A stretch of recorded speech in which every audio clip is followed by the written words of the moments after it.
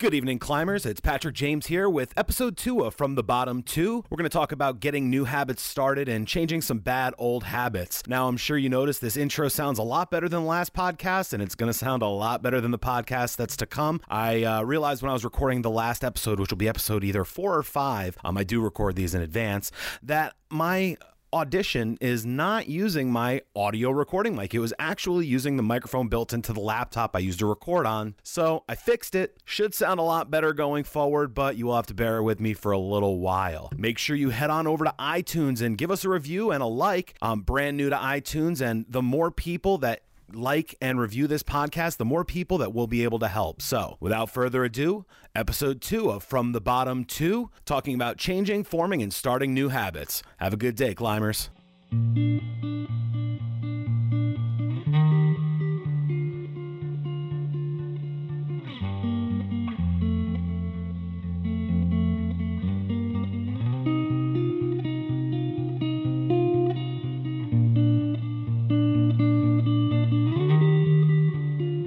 Hello and welcome to episode number 2 of the From the Bottom 2 podcast. I'm your host, Patrick James. As always, you can find me at my website at pjvoice.net or online on Twitter at pjvoiceworks or on Facebook at facebook.com/DJ Patrick James. And what we're going to cover today in this episode is changing mindsets and routines. I got a quote here from psychiatrist Dr. William Glasser. If you want to change attitudes, start with a change in behavior. And that's actually pretty apropos, as the easiest way I have found to make myself happier is by taking some of the bad habits I have in life and turning them into more positive, worthwhile habits that benefit me and improve my mood. So, the reason I wanted to cover this early on is because I have been one of those people that gets very set and stuck in routines. I wake up, take my shower the exact same way every day. I shave on the same day of the week. I have quite a lovely beard that I trim down once a week on the weekends.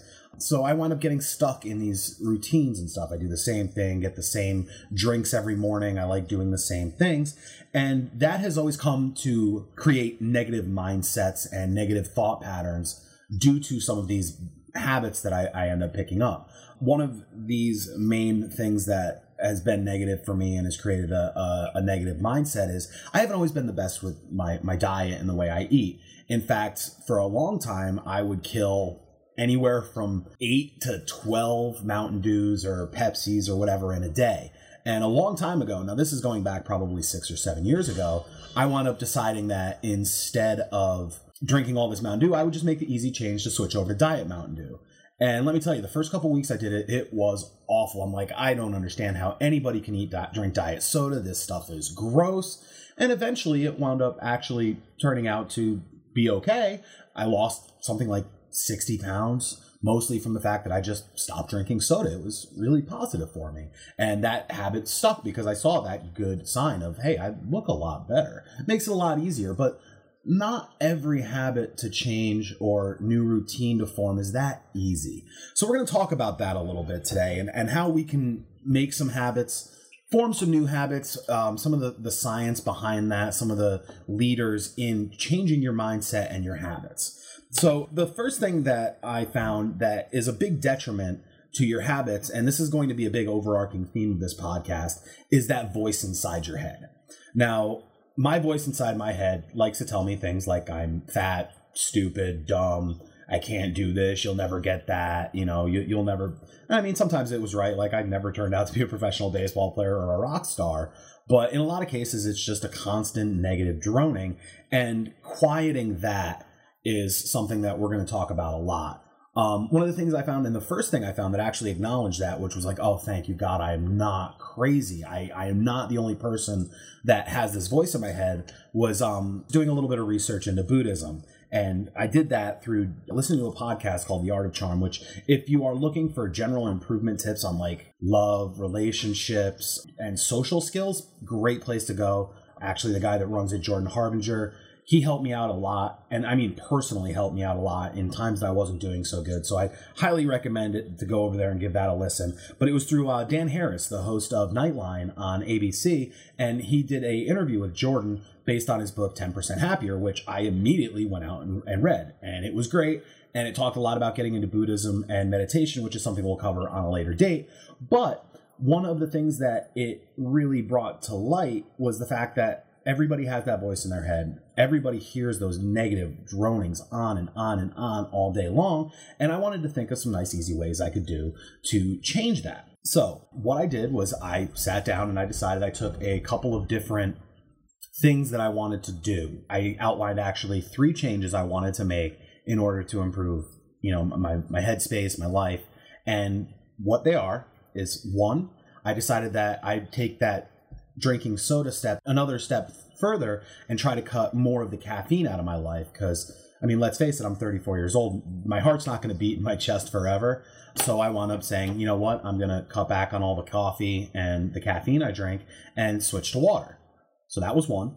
The second one was being more physically active. I've always struggled with weight, and outside of when I was a kid playing baseball in the summer and the 5 years I did of martial arts, I get pretty sedentary pretty quickly. So I decided, you know what, I'm going to start walking every day with my dog. And the third thing I decided to do, and this is actually going back to quieting that voice in my mind, was start practicing meditation, which I started doing using the Headspace app, which has actually been very helpful for me. Now, the reason I wanted to bring these 3 things up that I did and tell you some of the approaches I've been taking is because I'm still in the progress of this. It's not been easy, and I've had a couple of thoughts and tricks and tips that I wanted to share with you to let you know that there are actually some things you can do to make it a little bit easier and a little bit better. One of these came up when I was listening to, again, the Art of Charm podcast, was Dr. Timothy Pitchell. Now, he does the I Procrastinate podcast, which is about people who tend to put things off to the end, which, ring, ring, ring, also fits me like a glove. And one of the things that really recognized is true for not only the procrastination part of my life, but the inability for me to change my routines and habits, is that because some of these tasks that you get are aversive. They give you these physical and mental reactions that are basically like, ugh, I don't want to do this right now. Maybe I'll do this at another time. And it's your goal when you're setting up these new habits is to minimize that feeling of, ugh, I don't want to do it right now, which happens to everybody. It really does. Even me, even now, getting into the walking and everything a little bit more, there are days that I don't want to get up and walk. I just don't. And it's so easy to make an excuse of, oh, I don't want to do this. Oh, I'm not gonna. That's okay. We'll do it tomorrow. Now, the reason that this is a problem is because you're not going to want to do it tomorrow. So Dr. Pitchell recommends, and this was his big tip for getting started on this, was just give it 5 minutes. Once you get into something and do it for about 5 minutes, once you're into it, you're going to realize it's not all that bad, and it's probably going to be a lot easier and a lot more fun than you thought it was going to be initially, which is great. So I took that to heart. I started doing the meditation, for example. We'll cover this one first. I was like, well, this is kind of dumb. And I did some research, and there's some really great science that's not just, hippies in the woods with their Birkenstocks going, good things are possible to those who believe. That's not really what happens. It's more about taking the edge off the voice, which I found to be a great motivation for me, because that voice has been basically running my life since I was in 5th grade. So I start 10 minutes a day. And the first couple of days, it was really tough. I found it hard to sit there and not fidget or be like, oh, I want to turn this off. But I gave it the time. I let it actually roll through. And it turns out I actually really like it. We're gonna talk about that a little bit more next week. The reason this happens, though, is because people are wired, and this is amazing, to treat their future self like a stranger. So there was a study done in the University of, I believe it was Carleton University in Ottawa, where they were telling people that they had to take this disgusting tasting medicine, right? And they asked themselves, okay, well, how much would you take? How much would you give a person, that wasn't yourself? And how much do you think you'd be able to take in the future? And it turned out that the people would tell themselves, oh, well, I can only do a few spoonfuls of this. Whereas the strangers and the future selves are like, oh, well, they could do like a quarter cup of it. Well, why are you treating your future self any different than yourself? It doesn't make any sense, because you're putting things off for tomorrow, but you're still the same person. You're still not going to want to do it tomorrow. So that brings me to another author. His name is Charles Duhigg, who did a book called The Power of Habit. And that is because these habits and behaviors that we form become automatic or routine by moving from the prefrontal cortex of your brain, where you actually have to think about these things, and they get moved into the basal ganglia, which basically automates tasks, which is why you find it easy to walk and talk and chew gum at the same time. And if you can't do all three of those things, I'm sorry, I'm really not making fun of you. But seriously, you can't walk, talk, and chew gum at the same time? Really? Anyway, because these behaviors become routine or automatic, we don't really have to sacrifice much of our mental capacity to actually think about them, which creates these things called habit loops, which, according to Mr. Duhigg, the New York Times author and author of this book, The Power of Habit, says it's a 3-step process. There's a cue that sets you up to do this habit, be it stressful people, your environment, the day of the week, whatever it is that predicates this habit from starting. The routine itself, whatever this habit is, be it smoking cigarettes or, sitting down in front of your computer the minute you get home from work and do nothing for a full night. And then the reward you get from that, the good feeling of, oh, I just got an extra level in World of Warcraft. And don't get me started on World of Warcraft. I think I lost about 3 years of actual life to that game. Pretty crazy, because they build these loops right into those games to get you sucked in, but that's probably another story for another day. And that reward that makes you feel good reinforces that routine. The problem is when it comes to starting a new routine and finding out where along this line that you have to go to get it out of your basal ganglia so it's not so automatic is difficult. You have to actually break down, where am I getting this? What is triggering this bad habit? And what can I replace that will give me that same good feeling so that instead of doing something destructive, I'm doing something productive? Now, what I suggest, and again, this was coming from Dr. Timothy Pitchell, is just start that averse task for 5 new minutes. Your mind and yourself will realize in the middle of it that it's not so bad. The other big thing that you need to do is everybody has a day off. Like, for example, yesterday, I didn't go for my walk. But that's okay. I go for my walks with my fiance every day, and she had a tremendously bad day, so we didn't go for our daily walk. Now, what I could do is sit here and beat myself up and let the voice of my mind run rampant, telling me that I'm stupid and lazy and fat because I didn't go for my walk. Or I could say, that's okay, you'll do it again tomorrow. And I will. And if I miss it today, that's okay. I'll do it again tomorrow. And that way you're not building up that adverse reaction to the task that you're doing, because you're not beating yourself up with all these negative thoughts, which will align that negative thought to the task you're trying to do. So it's very, very important when you're trying to change habits to make sure that you are saying, you know what, if you don't do it, it's okay, I forgive you. And it's very hard to forgive yourself, but do it. Just say, you know what, I didn't quit smoking today, I had a cigarette. Instead of beating yourself up and saying, oh, well, I'm a horrible person, which is what that voice in your head wants to do, you sit down and go, you know what, it's okay, I'll do better tomorrow.